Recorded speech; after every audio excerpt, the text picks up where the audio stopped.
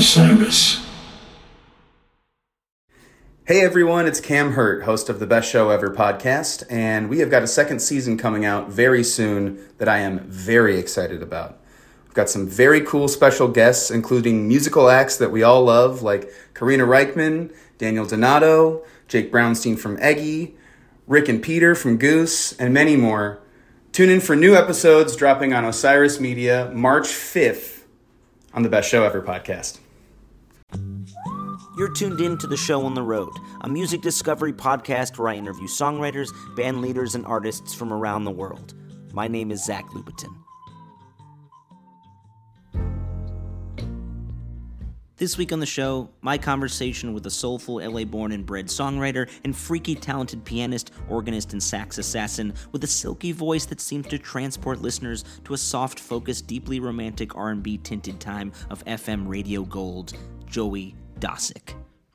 Now, we were going to air this yesterday, but this week has been a tough one for everybody who loves great songwriters. First, we lost one of my all-time heroes, Bill Withers, and then last night, we got word that John Prine lost his battle with that cruel COVID-19 virus.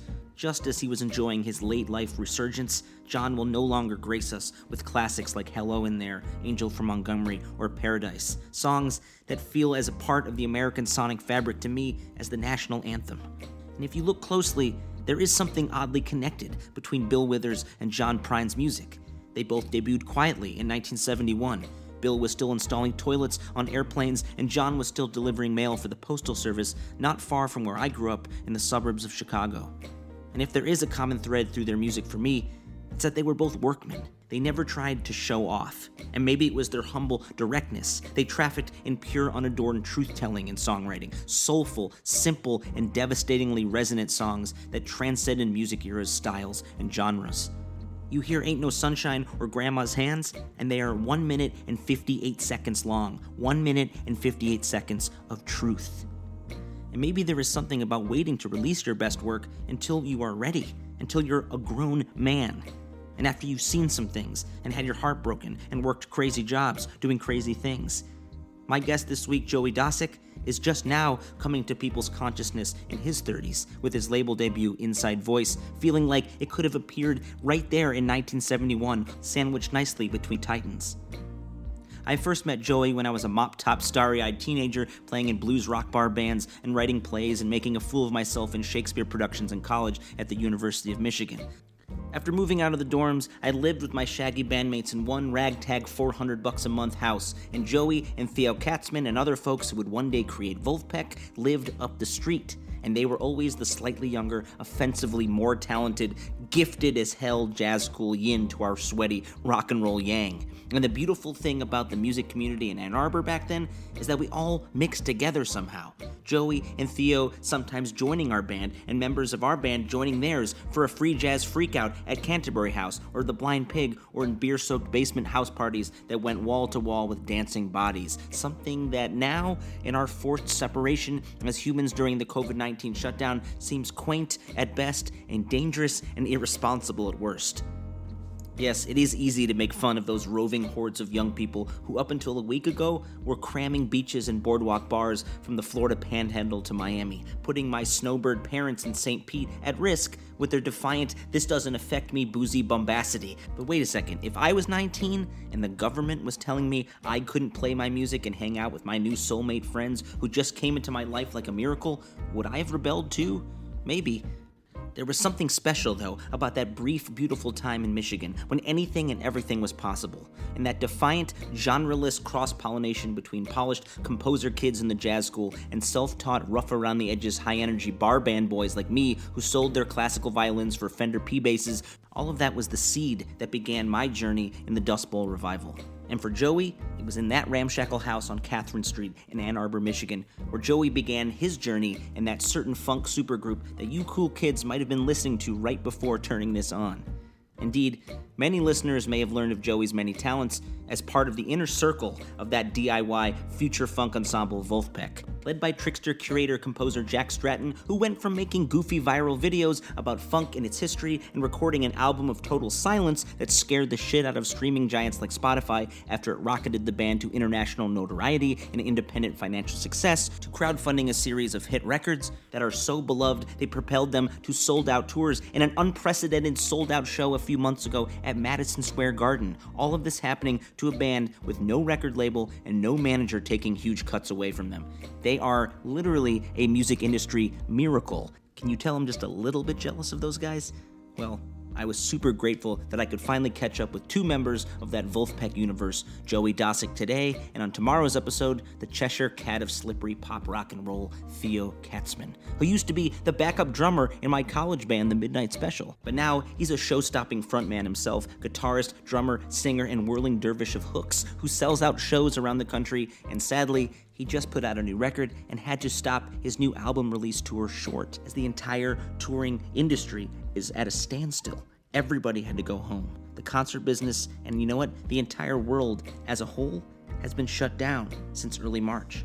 So here's what we're gonna do. Today we're gonna feature the episode where I talked to Joey Dosik right before this all went down, and tomorrow we will bring you the first crosstown conversation I've had with Theo Katzman, because we are not legally allowed to be breathing on each other and intimately around one mic as we usually do. And if Terry Gross can do it like this, you know what? We can too. Look, if there's one thing I can take away from this week where we lost some all-time greats like Bill Withers and John Prine, it's that there is a new wave of great artists coming. And in a way, Joey Dosik combines the honest earnestness of Prine's best work with Withers' church-flavored down-home groove. And Joey is so gifted at creating this shimmering old-school sound, it makes me grateful I can listen to music that takes me out of this current darkness into something with a little more golden hour light and sweetness. So, remember, if you want to help support bands and artists out of work right now for many months to come, buy some vinyl. Buy some t-shirts and posters on their websites, and if you really want to be a sweetheart and help my group Dust Bowl Revival, we've been making some really cool videos while in quarantine. I spent all day today annoying my neighbors doing a Prine cover outside in the sun, and you can donate to our gang Dust Bowl Revival by going to Venmo at Dust Bowl Revival. It's that simple. Anything helps. So without further ado, I bring you the soulful keys killer, a transporter of sound, Joey Dosik.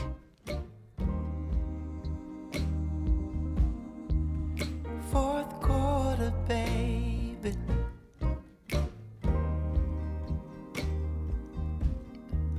It's not over, baby. And I'm not afraid of what I don't know.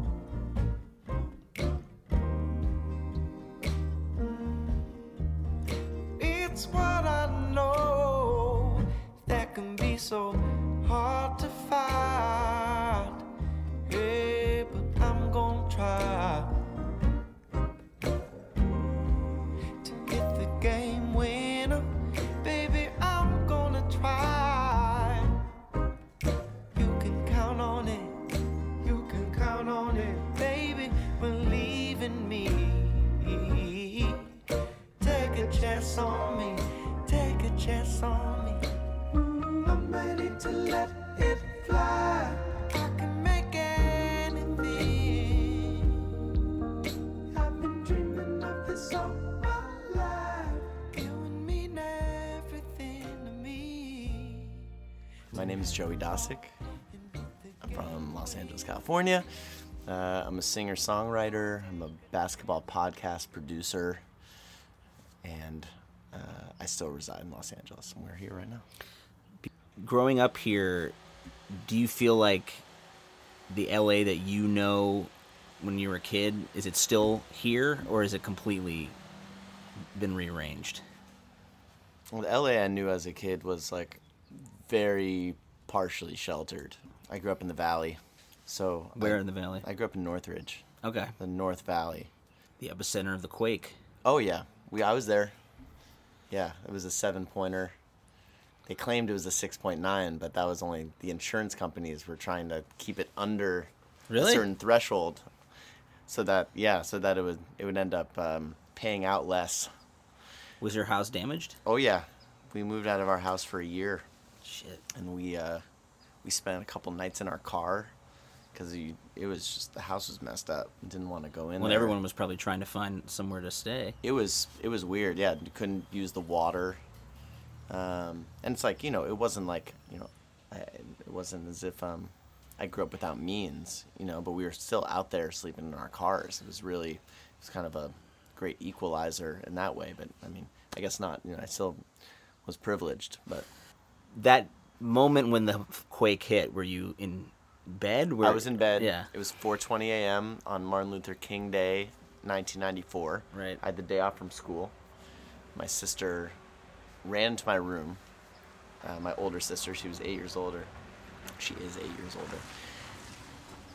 The bookshelf in my room fell over and barricaded me. And so my sister, like, came in, helped me get over this bookshelf.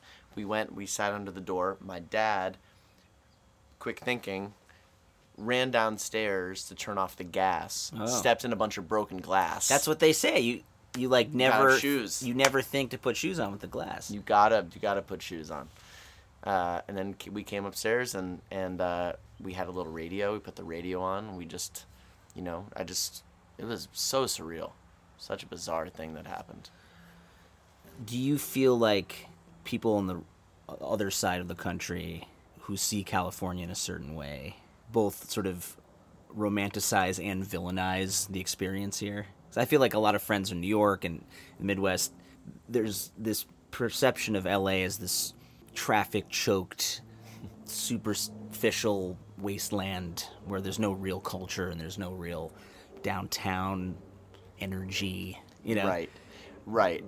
I guess, you know, the LA culture that everyone makes fun of, the kind of stereotypical, like, to Hollywood Yeah. kind of, I'm out here promoting myself, you know, vibe. Oftentimes I see it as being the personality of people that aren't actually from LA, because so many people come out here to be in entertainment, to be in a kind of Hollywood industry. Right. And so oftentimes, as someone who grew up here, it's very easy for me to just kind of like project my hate for that reputation upon the transplants, you know? Well, I find myself as, you know, this is my home now, so I find myself as a new Angelino, constantly defending my new hometown, but also realizing that there's this jealousy too, right? We're sitting here in perfect sunshine. It's nice. In January. Someone out I'm in there, my it's t-shirt. nice. It's nice. And there's a sweetness to this life here. Yeah. That I would say, like, well, come out here and spend a couple weeks and then talk trash. Yeah, sure. You There's know? and yeah, you'll find actual human kindness out here. You'll find community. I mean, and we're not without our flaws. You know, the price of living out here is fucking insane. It's tough. It's tough. So, you know, we're not without our scars. We've had a fucked up LAPD, you know. Yeah. The city is segregated. It's complicated, but like very much like a city like New York, I think what makes LA special is that pretty much anything you're looking for you can find. Pretty much, except for good Caribbean food. Other than that, we're kind of throwing There's down. amazing Cuban food. Okay. Cuban food, but I'm talking about like people want Jamaican food? patties. They want like their doubles. They want their, you know, that kind of thing. So you as a local boy and as a basketball fiend. It's true. We taped this on a pretty somber day in It's LA. weird. It's sad out here. It's weird. We, you know, got the news yesterday that Kobe Bryant died unexpectedly at 41. Lost his daughter in the crash as well. And tell me about sort of how basketball has sort of infiltrated your soul and your music and how this is affecting you right now. I mean, how surreal. It's very surreal to just hear you say that. Yeah. You know, I mean, this being like, you know, a taped program, just like you reading it off like a KPCC news reporter or something. It's that in itself is bizarre and still won't sink in for a few days. I think yesterday was the biggest sports day in the history of LA, a city that has sort of like seen a lot of big sports moments. Mm-hmm. And yesterday was so big because it transcended sports on so many levels. I grew up having Magic Johnson be my favorite player. Mm-hmm. I was born in 1986, and he announced that he was retiring in 1991. I was a basketball junkie at that age, like really little. It might be hard to believe, but I was really all in. And so it actually did affect me very profoundly, even at a young age when Magic retired, because all I knew is that my hero was sick, and he was never going to play again, you know? And we had no concept of what AIDS really was. He was going to die. 90s. It was a death sentence. Yeah. I was there at his retirement, and it's one of the only times first time I saw my godfather cry. You know, a big 6'7" dude, saw him cry, because we all just thought it was a funeral. Yeah. And so I grew up having that Magic Johnson school of basketball, sharing the ball, joy, elevating your teammates. That has always been, the gold standard for me. It's one of the reasons that I love LeBron James so much, because LeBron's very different from Magic. You know, he's a little shadier in certain ways, but that's the style of play that LeBron brings, which is why I'm such a big fan. But Kobe Bryant came to Los Angeles in 1996, and he was 17 years old, and he was getting driven around. He couldn't sign his contract. Like, he had to have his parents sign his contract. And he barely played that first year, even though he was dying to get out there. And people were pissed that Vlade Divac got sent out. Yeah, I was hype on Kobe because I remember, like, just being young and like reading about him in Sports Illustrated, and you know, Shaq was coming in, so it was like, we don't need Vlade. Like, it's gonna be all good. But Kobe, like, in looking back on it, was the first player that I really got to see, first profound sports figure in Los Angeles that I truly got to see his entire journey. Like, I got to see the 17-year-old all the way to I was at his last game. You were at the game where he scored 60. 60? Yeah. That is still one of the most amazing sports feats that I've ever witnessed. It was incredible. It was no one expected it, too. It was sort of like, because he started the game off playing horribly. Like, he was doing the Kobe thing, like hero ball, shooting up like bricks. Yeah. And then it was like, let's hope he could just, have hold some kind of self-respect. Ease him out into the sunset. He was like blowing the place up into the sunset. Yeah, totally. He was he shot up the place. He's the closest for me to Michael Jordan in my lifetime. With that sort of single-minded assassin mentality, again, not like LeBron, who was sort of into more of the sharing flow. He was like, I'm going to take over, get the hell out of my way. I think he was crazier than Jordan. Which is crazy to say, I think Jordan had enough foresight to be like, I'm going to put some, to use a musical term, compressors on my game. Yeah. I'm going to be smart about this. Kobe was like, I'm going to be firing off the dumbest shots all the time. Yeah. And I'm going to make a bunch of them. I'm going to miss most of them. I'm going to make some of them. It's going to blow your mind. Well, Jordan also had the sort of sparkling smile and the be like Mike Gatorade thing, and there was no like I want to be like Kobe. It was sort of like Kobe is on an island by himself, destroying people for his own benefit, but also winning championships for your favorite team. Right. I will say, so Mike has the I want to be like Mike, but what Kobe's legacy to just like standard basketball things is, anytime you're gonna shoot something like into like paper into the trash can, like, you'll say Kobe.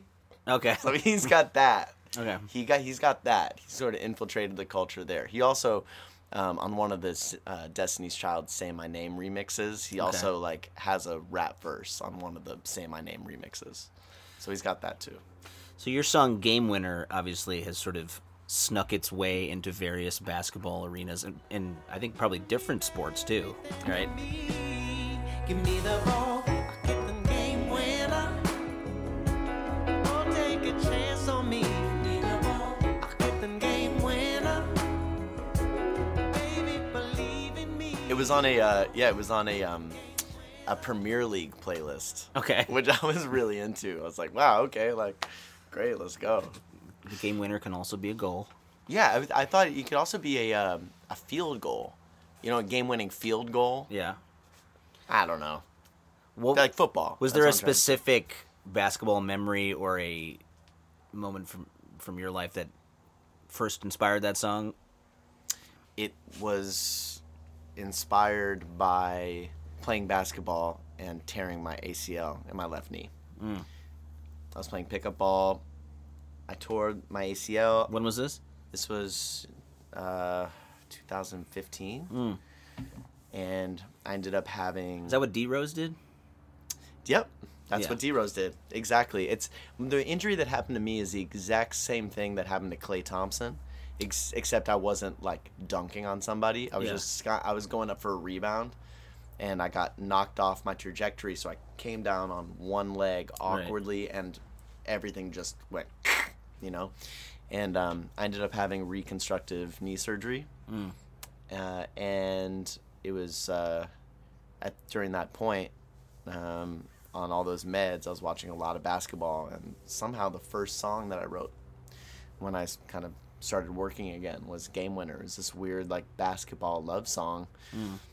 And I ended up making a whole EP that was kind of loosely basketball themed, and it sort of was my basketball meets music, you know, the two most important things in my life, really.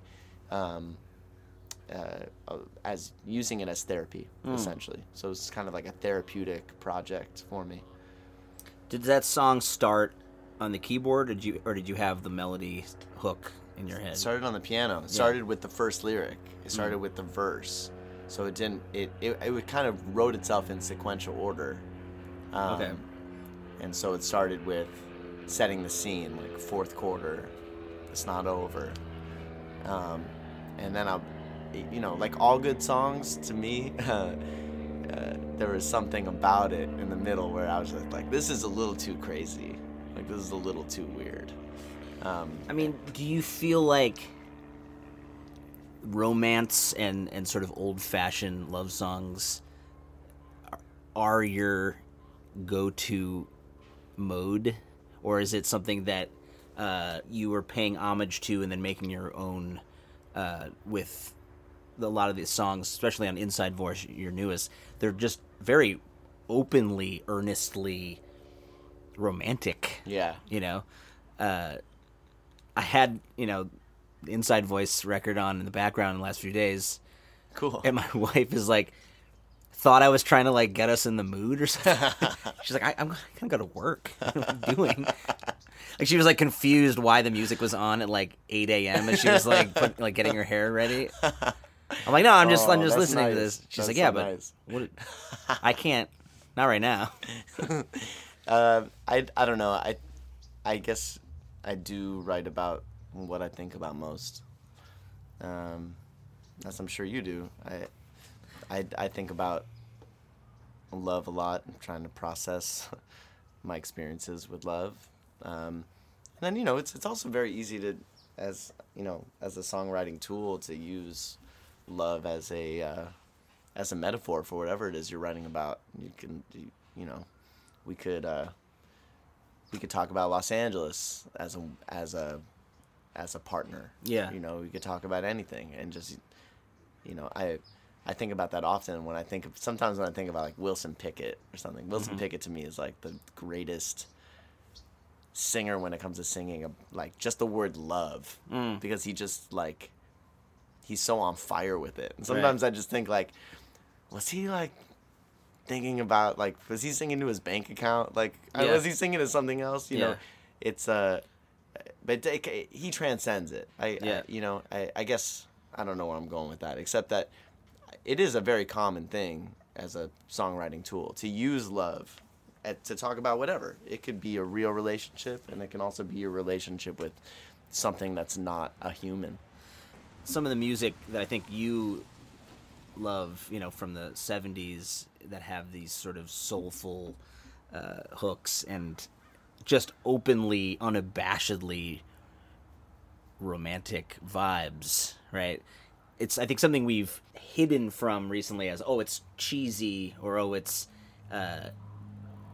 saccharine, and you have a lot of beautiful string arrangements, Miguel Atwood Ferguson arranged, but there's a way that you do it where it harnesses whatever beauty and lushness existed in those earlier recordings and feels like it could be playing in a car in any era, and that's really hard to do. Oh, I appreciate that. I always just kind of go back to, like, how true does it feel to sing when it comes to lyrics. And without that, like, there's no hope for making anything. I think the key for executing whatever style it is, oftentimes, I mean, I wonder how you feel, like, as a producer, I'm always like, I keep coming back to, like, well, is the fucking vocal there? Yeah. Because a lot of times that's kind of enough to get anything through. Truly. I keep noticing that. It's like if the vocal is there, then, as long as you're being respectful, it's like I'm not saying, like, that you can just, like, do anything, but I oftentimes do think that if a vocal is true, if something feels real, or if there's substance within it, and it has that vibe there, then it kind of doesn't matter.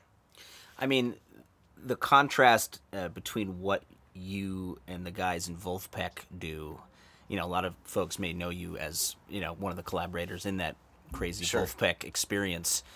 There is a difference, I think, between the sort of balls out, goofy, loud funk thing that they're doing and the much more almost private conversation that you're having with your listeners and your music. And really, calling your record Inside Voice, I think, symbolizes maybe what you're trying to do on your own, of saying, like, I'm only singing to you right now, and no one outside our little bubble can even hear us, which is maybe the most romantic thing you can say to someone. It's just us. But do you feel like you have two personas, your solo stuff versus the Vulfpeck collaboration stuff, or is it all sort of mixed together? Well, the cool thing about Vulfpeck is I don't have to be anybody else. Yeah. You know what I mean? No, Vulfpeck is really the side project for everybody. Yeah.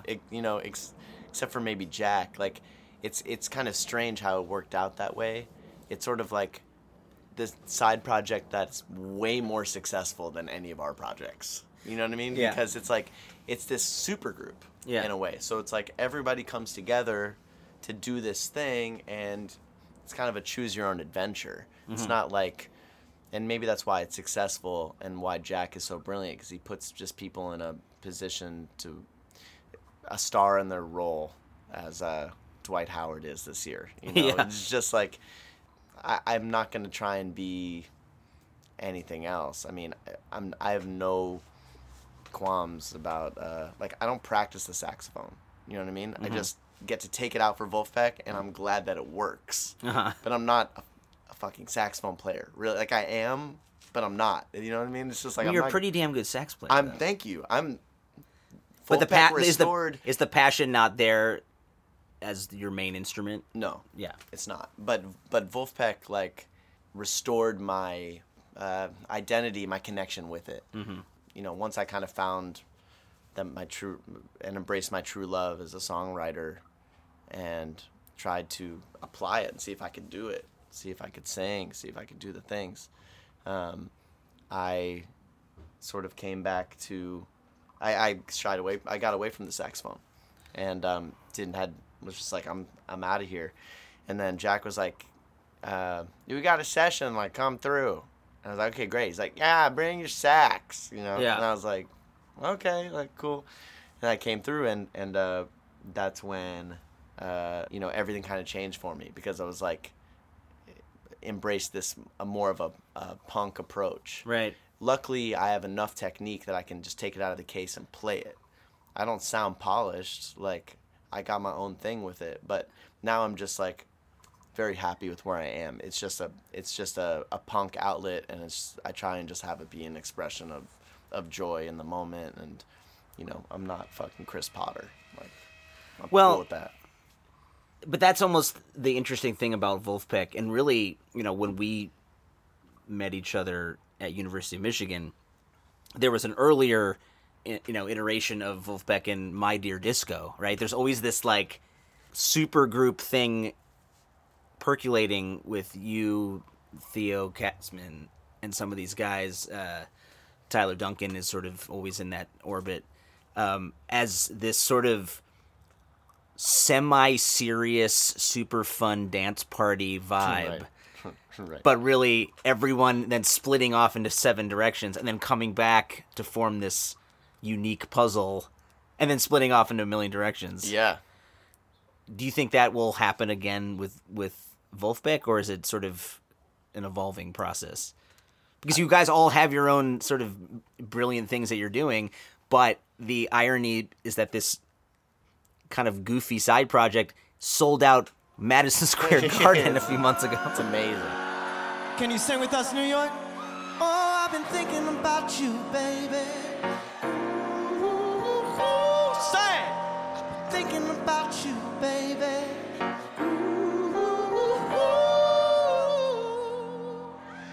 Don't know what you're thinking. I mean, that in itself, that is a testament to friendship, and it's also a testament to Jack Stratton, who, you know, makes our jobs really easy. Like, my job in Vulfpeck is easy. I'm just out here along for the ride. And right. Jack has been curating this thing for 7 years or 9 years now. 9 years now. Has it been that long? In the 2011, I think, wow. 2012.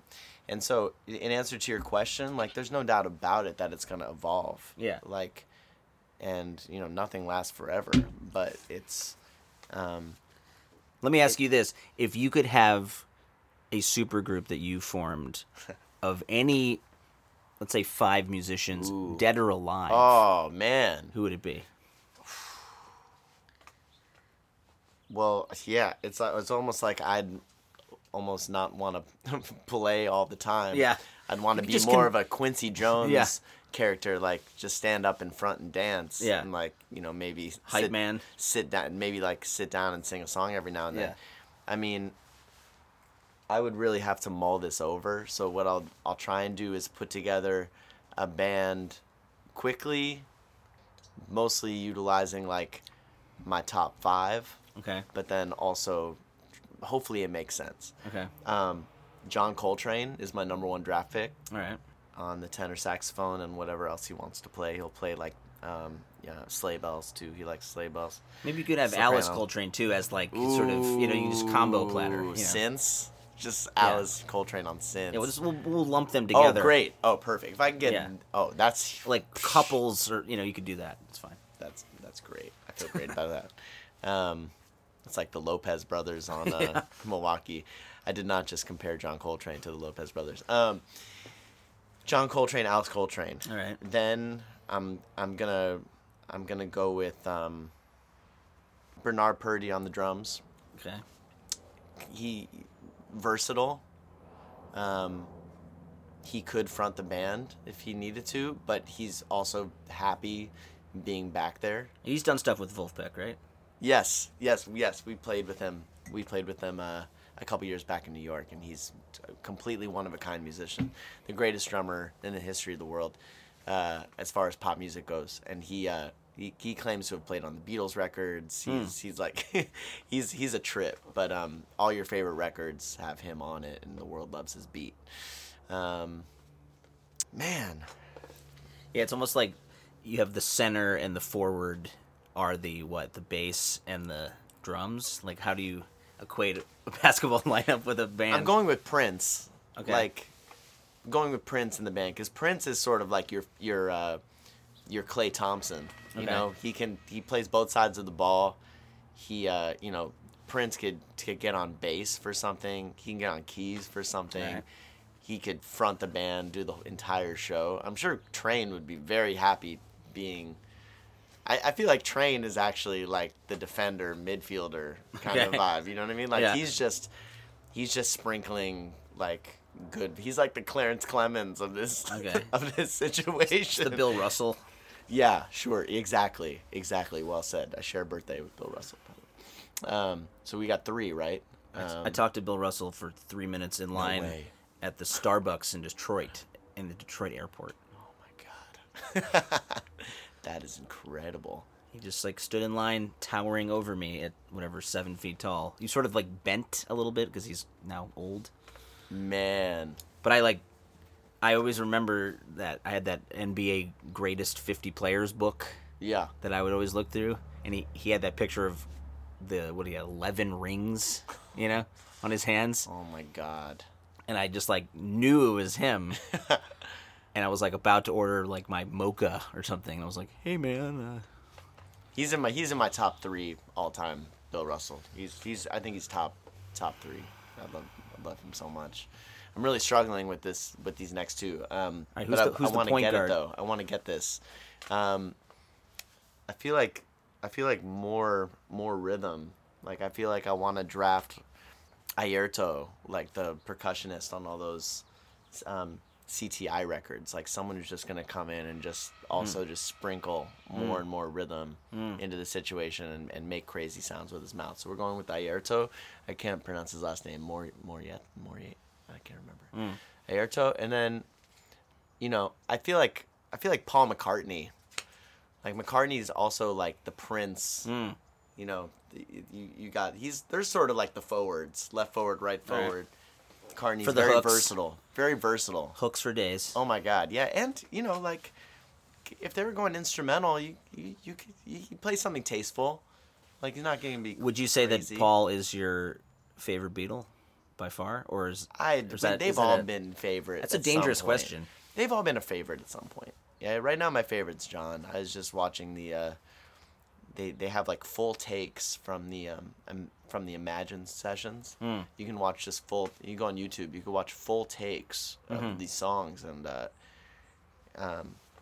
it's beautiful. He doesn't take himself too seriously. He's just it's sort of I think really inspiring to me as a session player. Just watch the vibe in there. It's focused, but it's not overly serious. You mentioned Quincy Jones earlier as maybe your role in the supergroup, but you actually have met him, right? And because he sort of pinned you as one of his stars to watch. Yes, this is very 2020, but I've never gotten the chance to meet him. Oh, okay. Well, you know what? I did meet him 2009 South by Southwest. He gave a keynote talk, and I shook his hand. There you go. Never met him.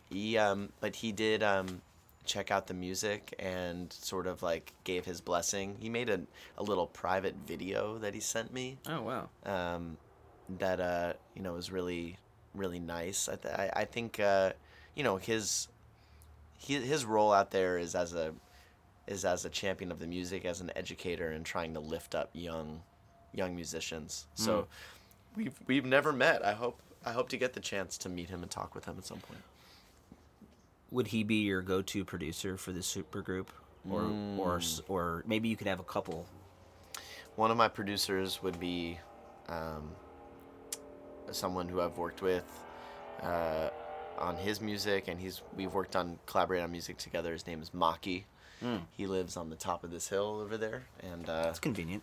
Yep, I was a fan of his before I met him. Produced a bunch of the Feist records, and Jamie Lydell. He did some of the songs on Inside Voice. He did. Right? Yeah. Yep. We co-wrote some of the songs together and co-produced them. He, to me, is one of my producer superheroes. And yeah, Quincy Jones. I feel like Quincy just keeps it light in the studio. That's what I really appreciate about him. He's just like it's not always about the music. It's always about the music, but it's not always about the notes. It's like it's about when to order dinner. It's about just like putting the right people in position to succeed. It's about the people you choose to be in the room and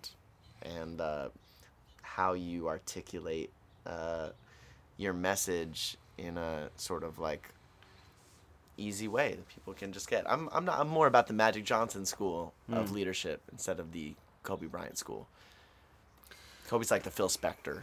Yeah. You know? My dad has this like obsession with Phil Spector like sitting in jail right now, like but he should be producing people from jail. Wow. He's like, what if you like found Phil Spector and like what is he doing? He's probably like sitting there, like maybe he could like produce one of your songs. I was like, I don't think that's how it works. I wouldn't if you're suggest like in that maximum for you, security yeah. prison. I wouldn't suggest that for anyone. This man is probably a sociopath. Yeah, I wouldn't suggest. Yeah, but that like you do all that. these. I love this idea though. Yeah. I mean, I'm not. I would be fine with like him having a garage band rig in there. Like he should make his own. He should make his own music or make someone else's music in the in prison or something. I mean, so many things are happening right now on all mediums of art about trying to be able to separate the artist from their misdeeds. Kobe Bryant. Right. I mean, this Kobe Bryant situation, obviously he's a hero to so many people in this town. Nobody's saying that he hasn't had his ups and downs and some, obviously the one very sinister thing that happened in Colorado. This writer for the Washington Post tweeted the original article about the rape that happened and the actual police report and what this woman experienced. And the Washington Post suspended her. Wow. And she's gotten like 10,000 death threats. That's not right. And it was like, that's not right. Now, maybe it was in poor taste right after he died. But she goes, I didn't write this. Yeah. I think people should know the full story. Yeah. Because this was not a light thing. This woman was badly hurt. And, she doesn't deserve that. Right. She doesn't deserve that. It's like, it's a part of his legacy. Is there an artist that you love that you've had to struggle with separating those two things? I don't know, Michael Jackson. I no longer listen to R. Kelly. Yeah. And I listened to R. Kelly for a long time, and he was a huge songwriting inspiration for me. He's a genius, but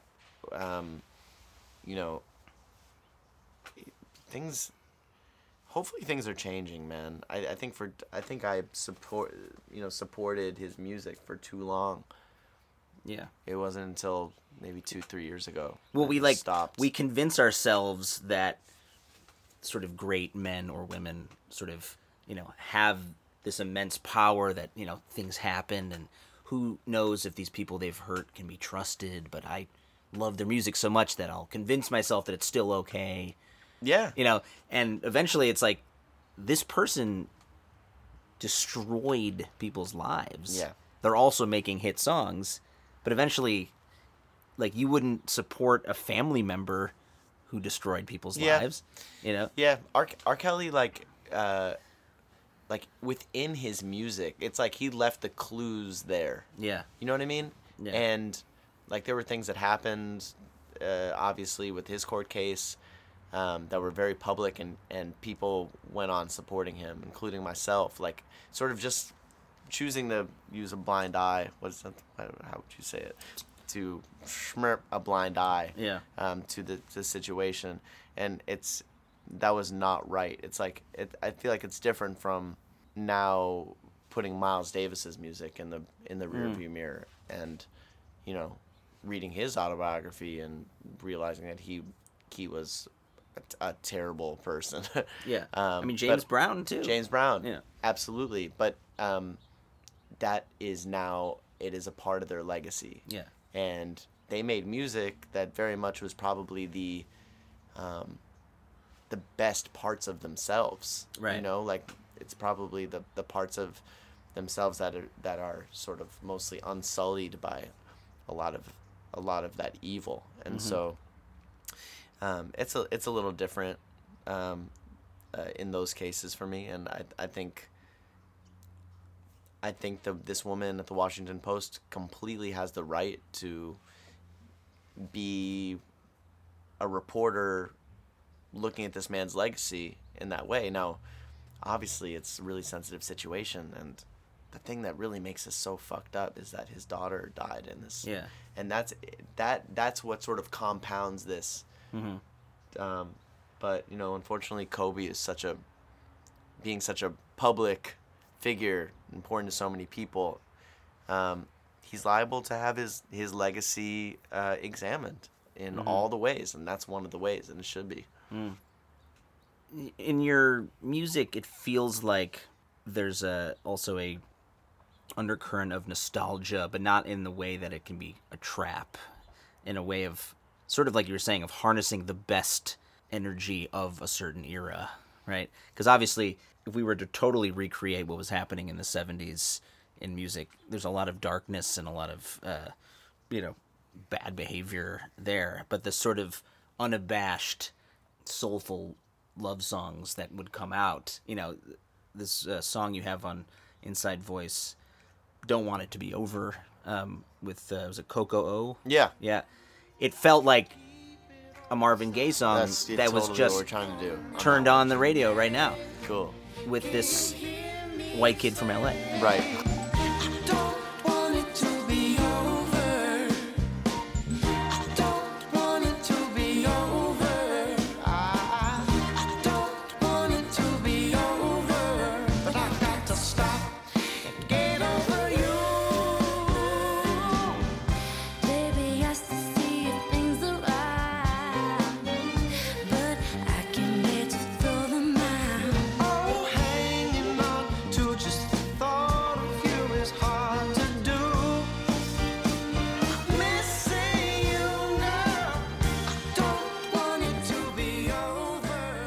But it doesn't feel weird. It feels sort of natural, and you guys have this light touch with your back and forth. Like, it's an homage. That's right. That track is an homage. Yeah. I mean, that one was really trying to go for a Marvin Tammy thing, and it started with the writing. It totally just started with the writing, and it was like, let's write a duet. And the amount of time that we just sort of like, that Maki and I wrote that song. The amount of time we just spent kind of listening to Motown songs and being like, what is this magic in some of these hooks? You know, what is this magic? And oftentimes it's such a simple thing. What do you think is the magic that keeps Motown playing on loop everywhere we go throughout the world? It just feels like almost America's best self in a way. Just excellence. Just excellence and humanity. I feel like, it's like nothing about it is overly perfect. It's like the playing is perfect, but it's greasy. Mm-hmm. And the singing is like from the church, but it's about like everyday life. Mm-hmm. And it's just a perfect combination of things with the juju of Detroit, which has kind of continued over the years to just put out music that's changed the world. And it was also just like a super unique time with being a black business, sort of harnessing this incredible fountain of artistry and soulfulness, and doing it in a way, producing it in a way that racist white America had no choice but to embrace it. It's like like this music, they're going to demand this music, and then this next generation, they just demanded it, and they changed the world doing that. That literally is something that changed the world in so many ways, just that. Also with the reverb chamber too. Yeah. The reverb chamber is cool. It's funny, there's a part in your song, In Heaven, where I think there's this piano, on the low keys and the bass together. Yeah. It almost reminded me of something that could be in like Grease, or like sort of like classic, right?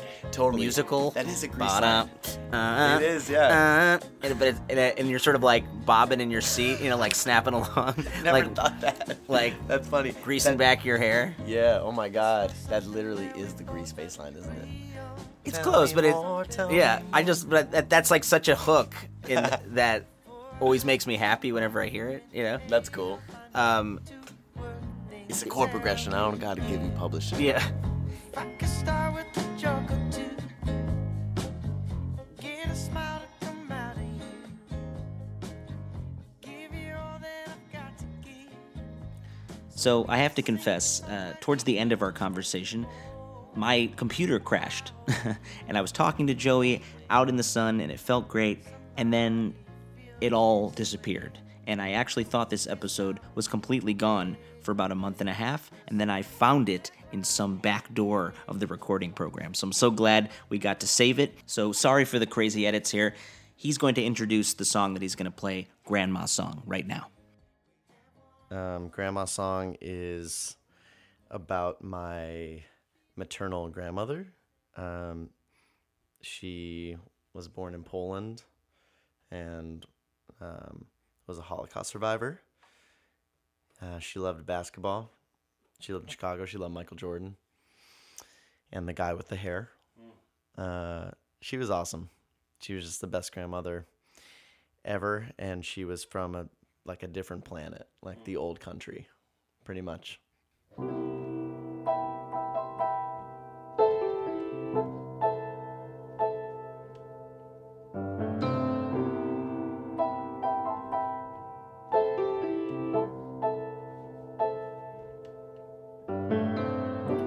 My grandmother believed it. That's why I can see it. Despite the strength I know she had, she still prayed to those whose job it was to take care of us. She still prayed to those whose job it was to take care of us. To her, the mystery was the kind of thing you could see if you just believed, and that she could make it true if she prayed for those she loved. And she did pray for us. Yes, she did pray for those she loved. But in this day that tradition made, each generation doing the same old thing over and over, over and over again. I can't understand till I think of her doing things a young boy can't understand, like speaking in Yiddish, seeing my grandma walking outside with her right foot first, yeah. Oh, seeing my grandma doing things a young boy can't understand.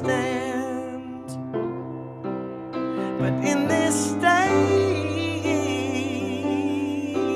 that tradition made, each generation doing the same old thing over and over, over and over again.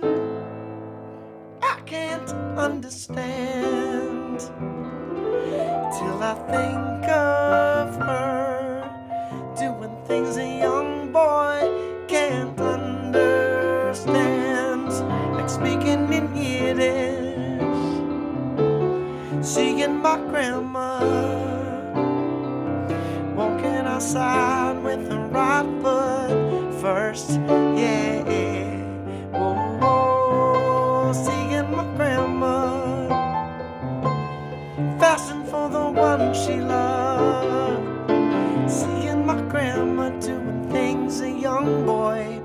can't understand.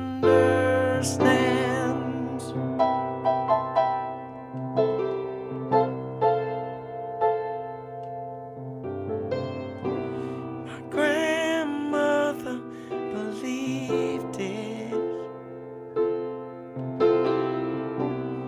That's why I can see it. My grandmother believed it. That's why I can see it.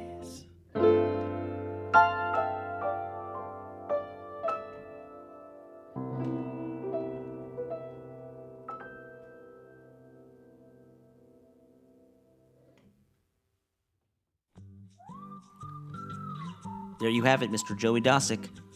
You can go to joeydosik.com for his music and his tour dates. He also has a new podcast called the Michael McBolton Basketball Podcast. You know what? If you like the Lakers and you like music, this is the podcast for you. And as a Clippers fan in my new adopted home, I was a bit offended by his new single, Lakers Town. But you know what? It's so catchy, I forgave him for it. Joey's newest full-length record is called Inside Voice. It's on Secretly Canadian Records. What a beautiful album, guys. Transport yourself to another time and place, put it on, close your eyes, and you will feel much, much better about things.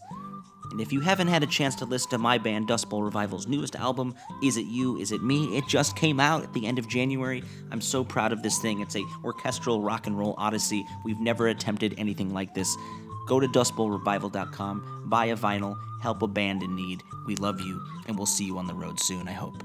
And last thing before I go, Dust Bowl Revival will be hosting a virtual music festival. Yes, April 17th through the 19th, we will be hosting the Sway at Home Fest right on our Facebook page. All the bands that we love in the world will be there. Well, not all of them, but many of them, including Birds of Chicago, Steve Poltz, Smoothhound Smith, Charlie Parr, Shook Twins. So many cool people will be coming. Check it out, dustbowlrevival.com for more. The Show on the Road is hosted by me, Zach Lupetin, and produced by the handsome Hawaiian Chris Jacobs with support from the Bluegrass Situation team. If you love The Show on the Road, please leave us a review or rating over at itunes.com/showontheroad. Tell your friends, and also be sure to check out BGS's ever-growing collection of podcasts up right now on the bluegrasssituation.com. The Show on the Road is a part of the BGS Podcast Network. This is Zach Lupetin. See you on the trail.